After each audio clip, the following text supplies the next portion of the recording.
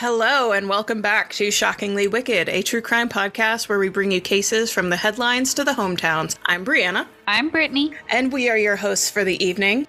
You are listening to part 2 of our Haysom murder coverage, and I apologize in advance if you hear scratching or whining. It's because I am dog sitting this weekend, and the dog will not chill, so he is in the laundry room right now. He's secluded from my other dogs because Daisy will not stop barking, so it's a lot. The dog's on crack. Yeah, he's a 2-year-old dog who's not neutered, so he's just all over the place, constantly wanting to play. And he's also a boxer, and that automatically skyrockets the energy. Yes, that too.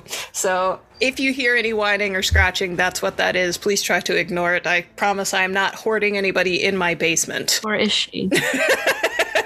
You never know. I have made some questionable statements on this podcast. So. Well, I'm going to let Bree introduce our interviewee. Yes, we're going to talk a little bit about the trial, and then I will talk about our interviewee. But I will tell you, his name is Dr. Tom McClintock. He is a forensic analysis person.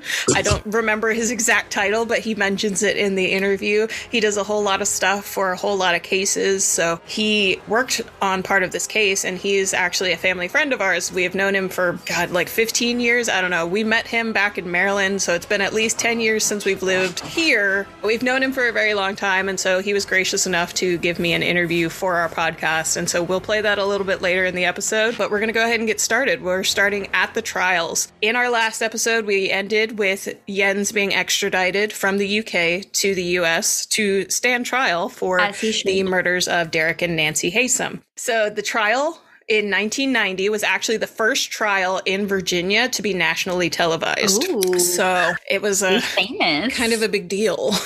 So the trial began on June 1st in 1990, and it lasted 3 weeks. But before the trial officially began, Jens's defense tried to argue for a couple of different reasons why the case shouldn't be happening, essentially. So first, they argued against having the cameras in the courtroom because they believed that it could lead to an unfair trial. I mean, yeah, possibly. Yeah.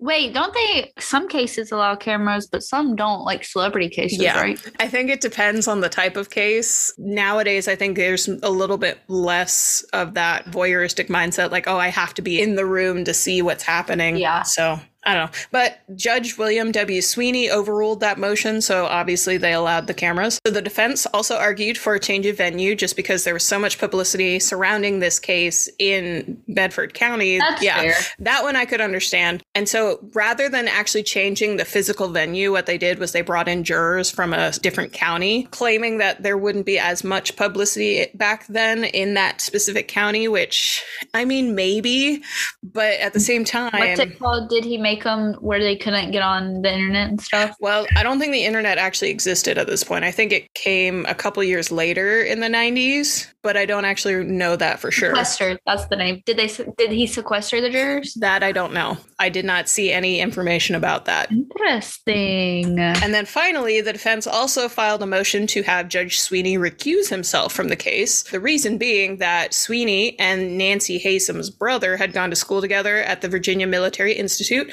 and he had actually attended a party in honor of Nancy a couple of years before the murders. Okay, that's fair. Well, there's another thing which... He definitely should have recused himself after this, but he had given an interview in a local magazine where he was quoted as saying, quote, "As far as the acts themselves, I don't think she," referring to Elizabeth Haysom, "planned all that out. It was like, double dare you. I think she was shocked he took the dare." And then Sweeney decided not to recuse himself because he said no conflict of interest existed. Which, okay, bullcrap. I feel like if a judge is given the decision to recuse himself or not, he automatically should. Yeah, I mean, that and just the fact that I think it should be like an objective third party who determines that, not the judge themselves, you know? Yeah. It just doesn't really make sense because who's going to be like, oh, yeah, I'm totally going to remove myself from the biggest case in Virginia history at that time. They had a Law and Order episode where a judge wouldn't recuse himself. Law and Order's done everything. Literally. Okay, so One thing that I think I mentioned in the previous episode was that Jens and Elizabeth had created this alibi when they went up to DC, where they said that Jens had bought movie tickets or whatever, or somebody had bought movie tickets to make it seem like they were both up there. And they'd also ordered room service and a couple other things to make it seem like they were both there, while one of them drove to Bedford and killed her parents. The only difference between the stories that were being told was that Elizabeth claimed that she was the one who stayed and bought the tickets, and that Jens drove to Bedford and killed her parents, which is the story she told on the stand, whereas Jens says that he was the one who stayed and Elizabeth drove back. Oh my God, are they gonna like start going against each other? Yeah, basically. I love when that happens because you know the story's piping hot. The tea is there and it's being spilled. Okay, honey? Yeah, and the thing about that too, I think it was because Elizabeth broke up with him and took that deal. Oh, yeah. That kind of started it all. Yeah. During the trial, people said that Jens didn't really come off very well. I guess from an outsider's perspective, he was smirky. He was kind of arrogant. They said he looked clammy because the AC was broken, which that's not his fault. You can't blame the man for being hot. Yeah, especially in the last few days, especially here in Virginia, it has been sweltering, so I can only imagine what it's like without AC.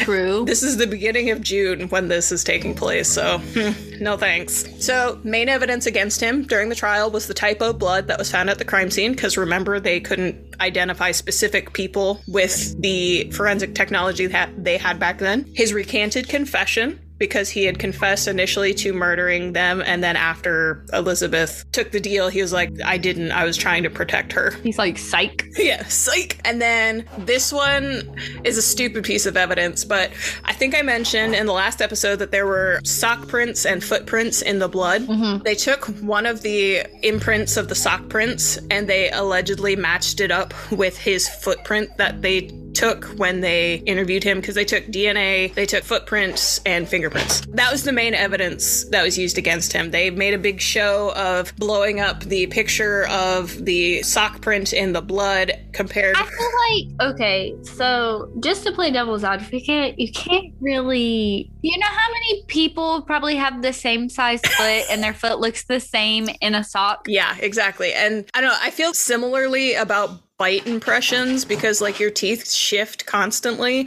So it's a little bit better than a footprint, but it's like, if that's the only evidence you have, then that's not, I don't think, enough to convict somebody of first degree murder. But anyway, so he claims that Elizabeth actually admitted to killing her parents, but that the drugs made her do it. But of course, obviously, Elizabeth is going to deny the entire account of events because she doesn't want to seem like she's guilty. Is there even a drug that can make you kill somebody without you remembering it?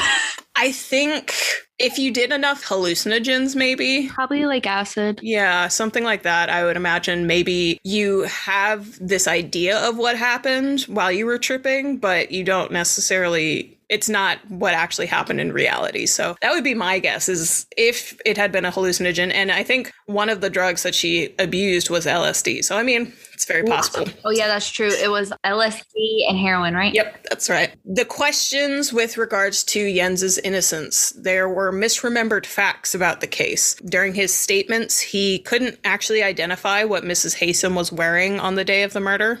I feel like that's maybe because it's like I probably wouldn't be able to tell you what I was wearing on the day that some big event happened, but I can't tell you what I was wearing yesterday. Yeah. Actually, I could tell you because I look cute. But and then another thing was that he misremembered the position that Derek Haysom's body was laying. Okay, I feel like, because that's similar to a case that I'm researching for a later episode, but I feel like if you kill somebody, the position of how the body fell once you took their life is something that you're going to remember for like ever. Especially if it's something that you're not frequently doing. Serial killers, I could completely understand if that's something that they might not remember because they're just like, oh, it's just another number. But if you have never killed anybody before and this is your first time murdering somebody, you would remember something as specific as that. That's a significant detail. Yeah. It's not like, oh, he was wearing a black shoe on his left foot when I killed him. No, like we're talking about how the body fell and the way it was laying. Exactly. And then there were unidentified fingerprints and a smaller footprint that was smaller than Jens's foot that was left at the crime scene that nobody could really account for. And then Chuck Reed, who was the detective who had actually retired in the middle of the case, he said in the article I was reading in the New Yorker that, quote, technically we had no physical evidence that could have tried it. If Jens Suring hadn't admitted to it, I don't know that we could have convicted him. So really, the main reason why they pushed for it was because of the fact that he had that confession, even though he recanted it later. Basically, that just makes people think that he's a liar. They can't trust anything he says. And I mean, that's fair. Yeah. So Elizabeth's time on the stand in this trial, Elizabeth said that Jens was angry with her parents for not providing Elizabeth with sufficient funds because they were supposedly wealthy. And then another thing that she said later on, which I'll mention at another point, I mentioned the sexual abuse allegations last episode and how Elizabeth denied that on the stand. That her mother was sexually abusing her, right? Yeah, that she had taken naked photographs of her and things like that. And she had denied that on the stand ultimately. But now, in an article a couple of years ago, she admitted that it had actually been happening. That it hadn't been happening, or it was happening? That it was happening, but that she, I guess, was in denial about it back then. I'll read a specific quote from this article because it was really the only thing I could find from Elizabeth within recent years, because she was pretty quiet after she was convicted. She didn't really talk to the media, whereas Jens was talking to anybody who would listen, it seemed like. Did they ever find like any evidence, like any of the photographs? I didn't see anything that mentioned that. So that's a good question, because I imagine that if they found those, then that would make it very obvious that something was happening. Yeah. Yeah. So ultimately, the only responsibility she claimed for what happened on that day was that she blamed herself for letting Jens know how unhappy she was, because that led to him going and killing her parents. Ugh. She said she never wanted them to be murdered, but This girl. all of your letters suggest otherwise.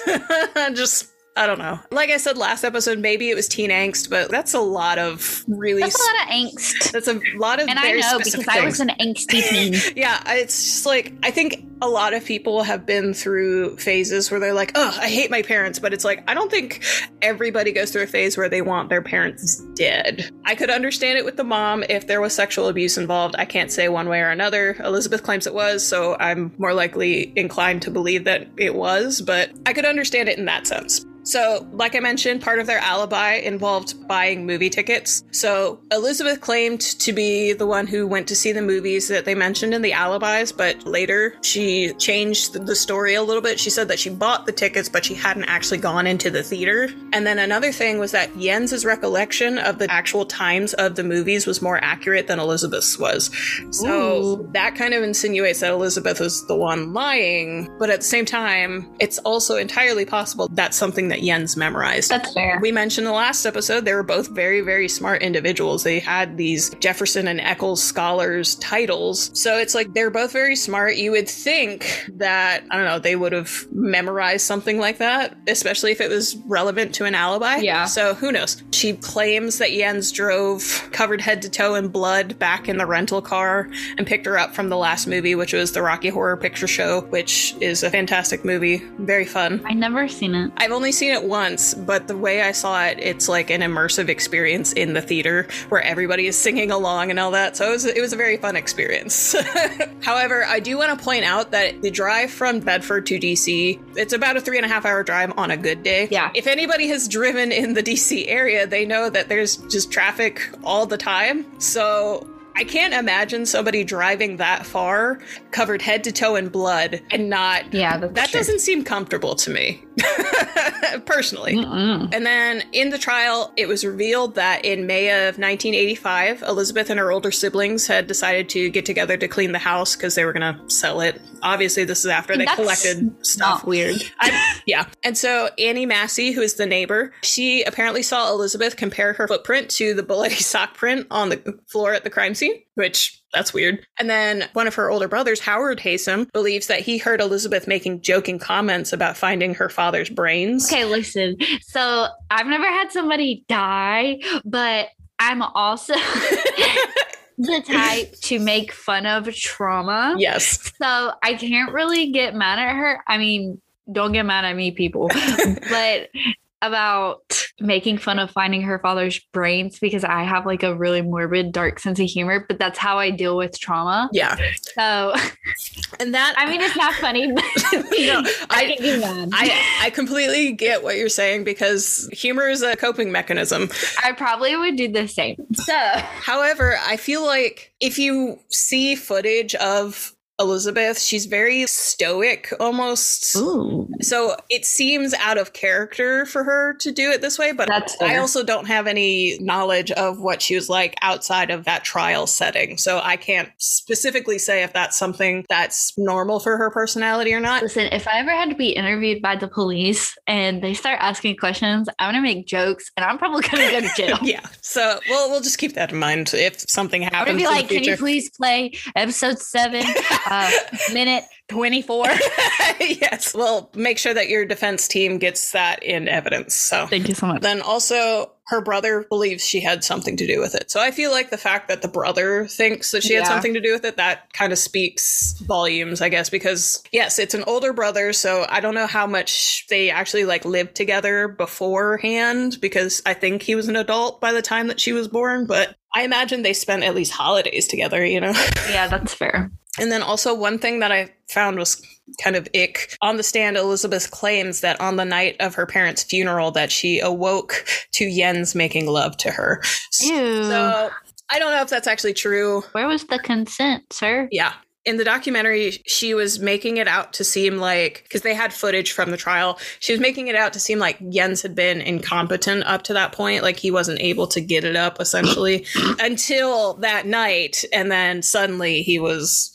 Yeah. Anyway, like a Ted Bundy situation. Yeah. And so I don't know. I feel like I'm less inclined to believe Elizabeth in this situation because I know that she took this deal to get out of a death penalty sentence. So I feel like she would say whatever was necessary to get Jens in trouble, because like we mentioned in last episode, the way that letter that she wrote or whatever, confessing her love for him, where she was talking about how she liked to make men fall in love with her and then like essentially destroy them. That seems to be like what is happening here. Yeah. So I don't know. That's just me. Anyway, Jens was sentenced on June 21st, 1990 to 2 concurrent life sentences. And I actually was just reading this before we started recording, but apparently on the night of sentencing, he tried to kill himself by tying a plastic bag over his head with a shoelace, but he panicked and he broke the bag. So stop. It's not funny. It's not funny. It's not funny. No, it's not. Some of the aftermath of the case, Jens has published multiple books since his conviction. I haven't read any of them because I don't have time. Well, I haven't had time in the last couple of weeks, but I might read 1 or 2 of them. Problem is like, I don't necessarily want to give him money. Wait, what was Elizabeth's convicted? Well, she pled guilty. Oh, yeah. Yeah, with that she deal. got 90 years, right? Yes. So that's essentially the same, 2 concurrent life sentences. Apparently in one of the interviews that I was reading, he said, quote, "If I had committed the murders, I would have committed them the way I committed the check fraud, with care and planning." Basically, he was saying that the Haysom murder appeared risky, messy, and personal. That was reminiscent of, I know you don't know a whole lot about the OJ case, but after the fact, he ghost wrote a book or something like that. But that was like, if I did it, how the murders would have happened or whatever. That seemed very reminiscent of that. It's okay, sir. It's like, yeah. You were found not guilty, sir. Yes. So just admit it. Since then, Jens's lawyer has actually had his law license revoked, the one that he had in that trial. And before he had it revoked, he had it suspended twice. What? For what? Stop. That's juicy. It says in the 90s, his counsel, Richard Neaton, had his law license suspended twice. One of those times was, it says, at Soring's behest, so I assume that he complained about something, for infractions ranging from forgery to incompetence. Oh, okay. And then in 2001, the license was revoked, but it doesn't say why. Part of that was worked into his appeals process or something like that later. But before I get to that, I mentioned before that Jens had claimed that Elizabeth was the one who did it while on the stand. He wrote in his 2012 memoir, which is titled "Not Guilty!" or "Nicht schuldig," which is the German way how to say it, and I probably butchered that, but it's fine. German listeners, please comment and tell us how to pronounce this. Yes, please. You would think I would have asked my mother before I started, but it's fine. That Elizabeth was in debt to a drug dealer. In the documentary, they named him, like they said his name was Jim Farmer, but that was, I guess, not really necessarily confirmed, quote unquote. Yeah, because snitches get stitches. But basically, he said that Elizabeth was in debt to this drug dealer, and so the reason for their trip up to D.C. was because she needed to pick up a drug shipment for him and bring it back to Charlottesville. Mm. And Jim allegedly threatened to tell Elizabeth's parents about her using, and that's why Jens decided to be her alibi. I don't know if that's actually true or not, because he never mentioned that before the trial, and you would think that would be kind of important information. Yeah, that's fair. His whole appeals process, he had legal help to file a habeas corpus petition, which is essentially claiming that he's being unlawfully imprisoned. So they claimed his Fifth Amendment rights to protection from self-incrimination were violated by admitting the lawyerless confession evidence that they had gathered in the UK. Then again, he signed the waiver. He claimed it was under duress. Ow. Anyway, another thing is that a similar murder had happened in Roanoke around the time that the Haysoms were murdered. They claimed that not mentioning this before trial was considered a Brady violation. Basically, it's a failure on the prosecution's part to share potentially exculpatory evidence with the defense. And they also claimed that the footprint analysis was bunk, which, yeah. Well, I mean, why would they need to share the other murder if it had nothing to do? Because, well, they're claiming that the fact that there was a similar murder means that there are possibly other suspects and it creates reasonable doubt. Okay, that's fair. So the Virginia Supreme Court denied the petition in 1988. The U.S. Court of Appeals of the Fourth Circuit also denied the petition, and then the U.S. Supreme Court never actually took up the case. So at that point, he was still in prison. He had a clean prison record up to that point. In 2010, there was actually new evidence that came to light about this case. DNA testing showed that there was somebody else at the crime scene. This is actually what Dr. Tom McClintock helped on. They had the DNA retested, and they actually compared the strands to Jens Søring's DNA. And I will let Dr. McClintock explain it, because he explains it a whole lot better than I do. So enjoy this interview. And we'll get right to that after a quick word about our sponsors.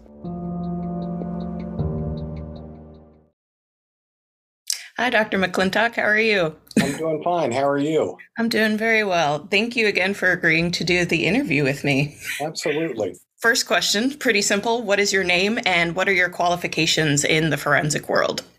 My name is J. Thomas McClintock.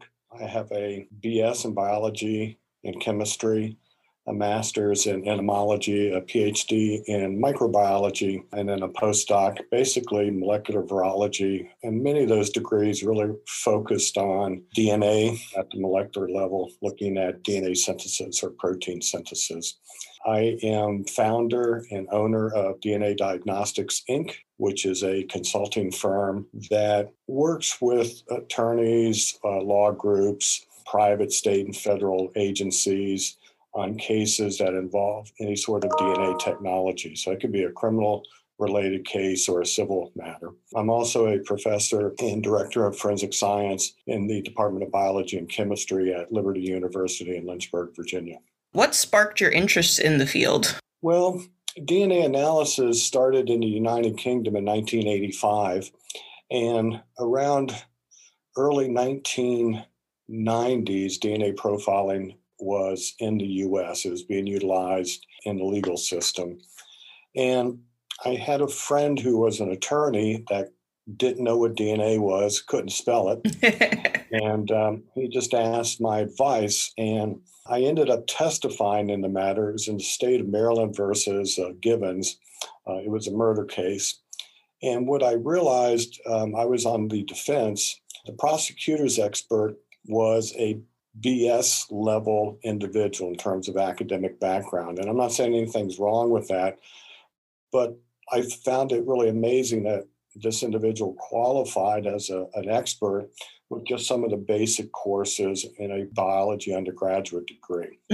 So I started thinking basically anyone could walk in and claim to be an expert in a specific field, and the courts were approving them. It was still in the early days of DNA profiling, and there was really no regulatory agency to provide any sort of oversight. So, for instance, medical devices, foods are regulated by FDA, Food and Drug Administration. And eventually the FBI kind of took the lead on it, and then other, let's call them accrediting bodies or committees that now oversee a lot of these, procedures and applications. So it was really just seeing how easily someone could be wrongfully convicted, as well as exonerated through DNA testing. So my passion was, let's give it a shot. Let's take a look at some of these cases and see if I can contribute. And so you said that you've basically been doing this sort of thing since the 90s, is that correct? Yes, ma'am. I started DNA Diagnostics as an S corporation back in 1991. Okay. And, the first year I had 3 cases. And now it gets a little overwhelming at times, but it's manageable. Can you give like an estimate of how many cases you've worked on in that time? Absolutely. And I keep those on file on my CV. And the reason for that, to qualify as an expert, one of the questions will be asked is, have you ever testified as a forensic DNA expert? So I've worked close to 500 cases since 1991. I currently am working on about 45 cases, and many of those have been backlogged because of COVID-19. Last summer, I had 1 court-martial.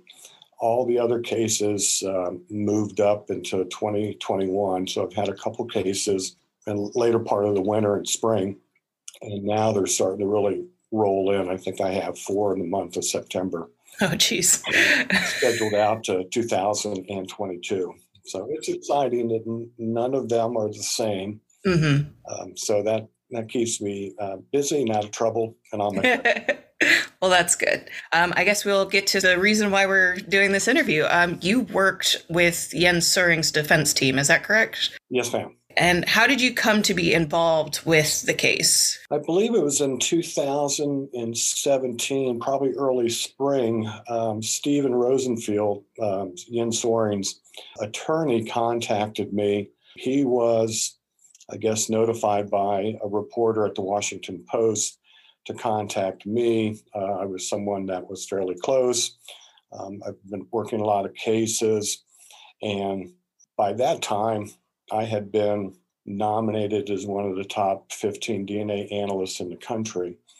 So he contacted me, and the basis of the contact was the Virginia Department of Forensic Science in Richmond, which is one of 4 labs in the Commonwealth of Virginia, 4 forensic science labs.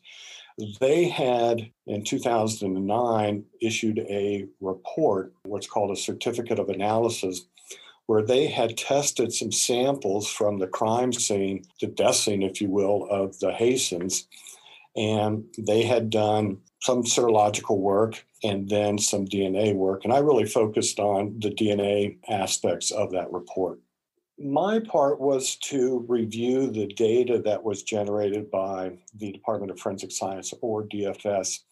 So I didn't really specifically perform any test.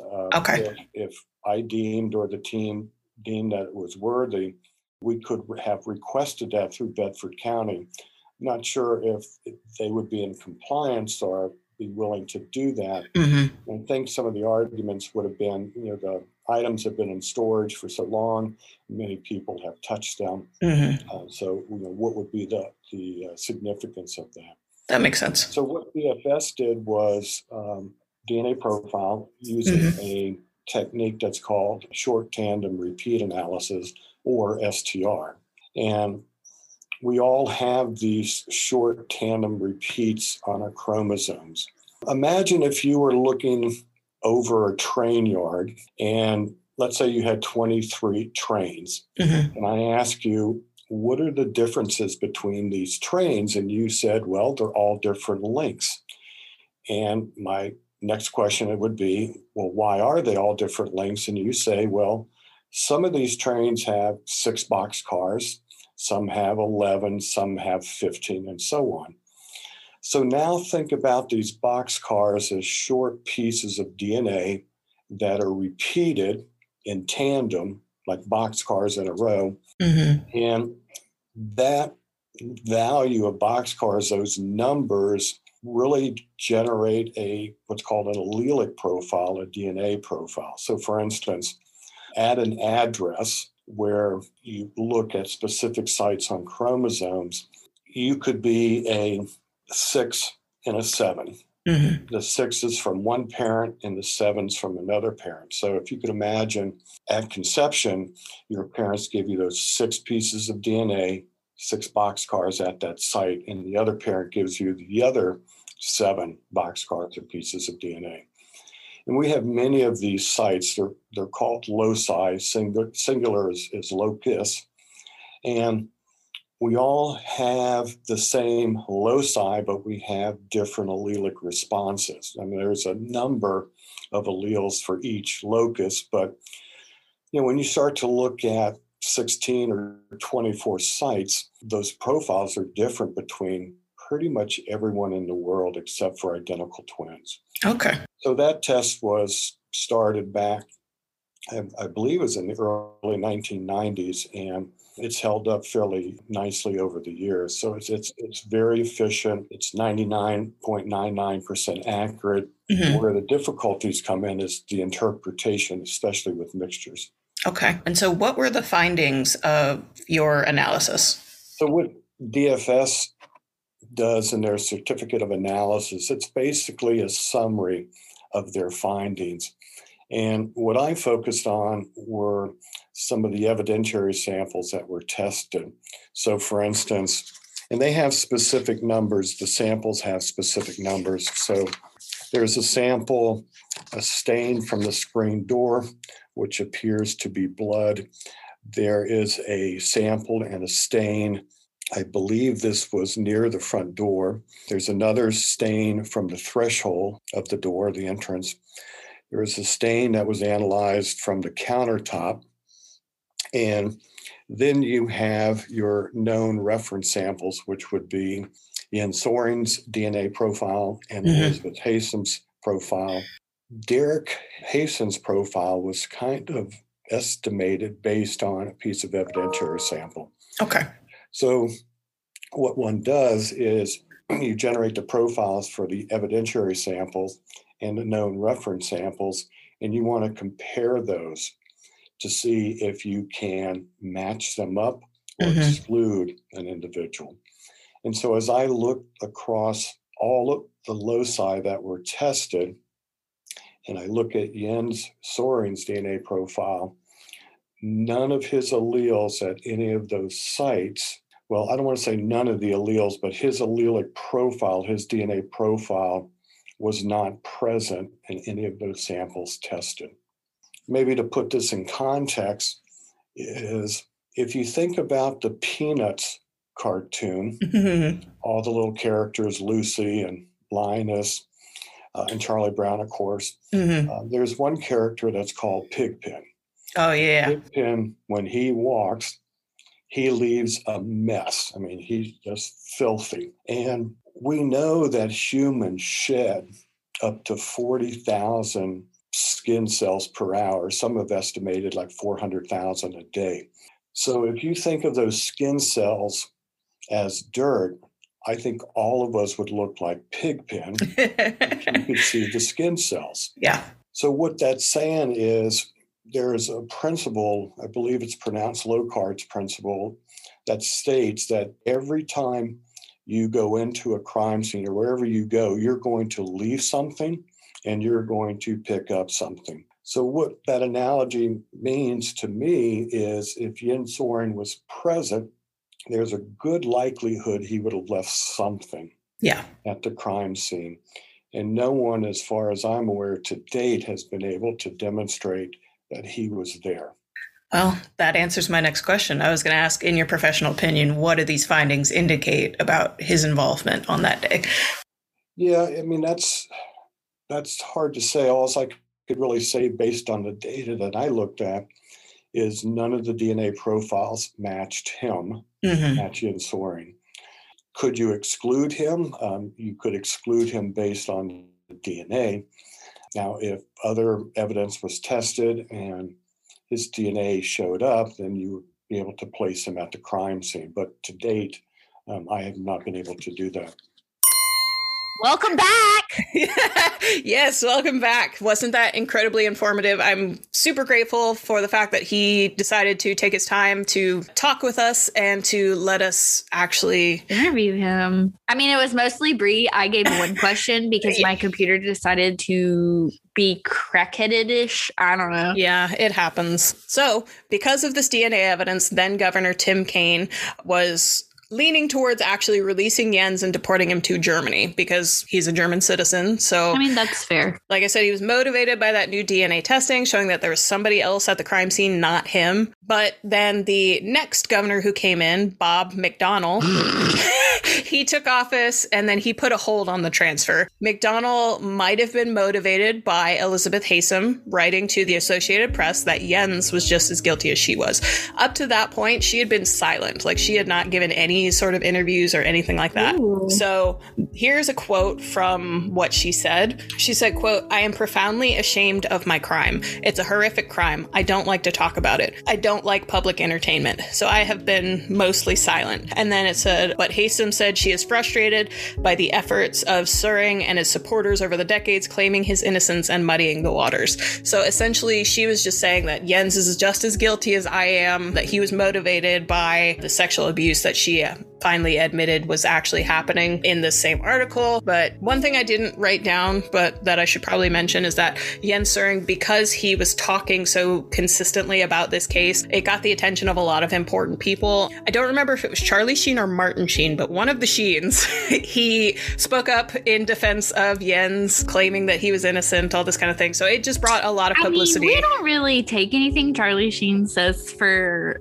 the truth. I mean, that's valid, but it did bring a lot of popularity and attention to this trial. Amanda Knox, she has a true crime podcast, actually, and she did I think it was 6-episode series on this case as well. And she supports Jens.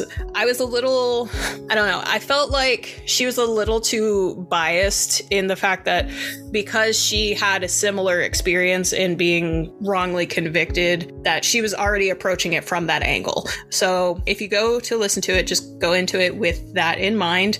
She does mention it a couple times that it had an eerie similarity to her case and things like that. It's still an interesting topic. She actually had interviews with Chuck Reed in her podcast, so she had some interesting things on that podcast. So go ahead and give that a listen. Elizabeth has been denied parole 15 times. So that's a lot of times to be denied parole. Yeah, especially because if you remember, she pled guilty because Jim Updike said that he would support her bid for parole, but clearly that didn't help. And so I mentioned in, I think it was the Stephen Epperly case, potentially it was a different episode, that in this area there's seems to be a lot of stubbornness from police officers when they don't necessarily want to relook at a case. They just want it to be closed. They don't want to have to look any further into it. This is the case that I was mentioning where there's a lot of stubbornness. I've mentioned in the last episode that Ricky Gardner was insistent no criminal profile had been done. He says that I think it was Toby Buchanan or whatever, had never talked to him about a car covered in blood with a bloody knife in it. And 30 years later, he still believes that Jens is guilty, while Chuck Reed actually has changed his mind and believes he's innocent. So I thought that was interesting, is the fact that they disagree on this. But at the same time, keep in mind that Chuck Reed did retire in the process of this case. So it's possible that Ricky Gardner maybe has information on the case that Chuck Reed didn't. I don't know. So I guess that's really the majority of the ins and outs of the case. I believe in 2019, they were actually both released from prison. Jens was deported to Germany, then Elizabeth was deported to Canada because she's a Canadian citizen. So they are both out of prison. Yeah, it's, I don't know, this case had a lot of twists and turns, and I still am not entirely sure where I sit in where I believe with what happened, but I think Jens, even if he was not involved in the actual murder, he definitely helped cover it up after the fact, helped her run to another country. And I agree. I think after listening to you explaining everything, I feel like they were both complicit with everything. I think maybe Jens might not have done the actual murder, but he knew what was going on. He helped plan it. Yeah, especially because in those letters that they kept, like stupid people, they were referring to the murders as our little nasty and some crime that happened in Bedford, Virginia and things like that. So it's like, oh, please stop. See, I was hoping you had forgotten. I will never forget. These were a couple of things that I wrote down, some quotes that were in the documentary. I don't remember when they were said. I think it was in the middle of the trial or something along those lines, but this was a quote from Jens. Quote, "I have destroyed my life. I have destroyed the life of my parents. I have brought so much sorrow to so many people because I thought it was about love, but this love didn't exist." What about the 2 people that you murdered? Yeah. And then Elizabeth said, quote, "My parents died because Jens and I were obsessed with each other, and he was jealous of anything else in my life," unquote. I feel like after seeing her quotes, I feel like she's come to like terms that she and Jens did murder the parents. Jens is still gonna like keep his innocence, but I feel like she's like, we're both guilty. I went down, he's going down. Like, I don't know. I'm a little bit more inclined to believe Elizabeth's side of things. I think Elizabeth was a good liar. Other people said that she was a charming liar. But at the same time, I do think that Jens isn't as innocent as he keeps trying to claim he is. Yeah. Even if you didn't do it, you knew about it. You helped cover it up. You helped her run. You're an accessory to murder. Yeah, my dude. Exactly. You might not have actually been the one that stabbed them and like slit their throats, but you might as well have. A couple of things that I wrote down. I didn't completely write every thought that I had down, but I feel like Elizabeth might have been, because they mentioned that she had borderline personality disorder. So one thing about borderline personality disorder I mentioned last episode, it's very stigmatized diagnosis, and that is because it's extreme emotional reactions to situations. But there's also this idea that people who have borderline personality disorder are often manipulative of people to try and get what they want. I just want to state for the record, that's not always the case. It may come across as that, but it's essentially just they're not as able to regulate their emotions as other people. Their emotions are just more heightened. So when they feel highs, they feel really, really high. When they feel lows, it's really, really low. Like it's catastrophic almost for them. Yeah. I actually know people in my life who have borderline personality disorder. So that's kind of where I'm coming from it as. It's people that I really care about, people who I have known for a good percentage of my life, probably at least half my life. So I would just like to state for the record that I'm not blaming her borderline personality disorder when I say this, but I think that she has some narcissistic tendencies in that. There were a couple of things I didn't mention throughout the episode that were mentioned in the documentary. She apparently always had a story or a skill that would one-up the person that she was talking to. I've encountered people like that, and it's just like, you can never let somebody else be looked at as better than you.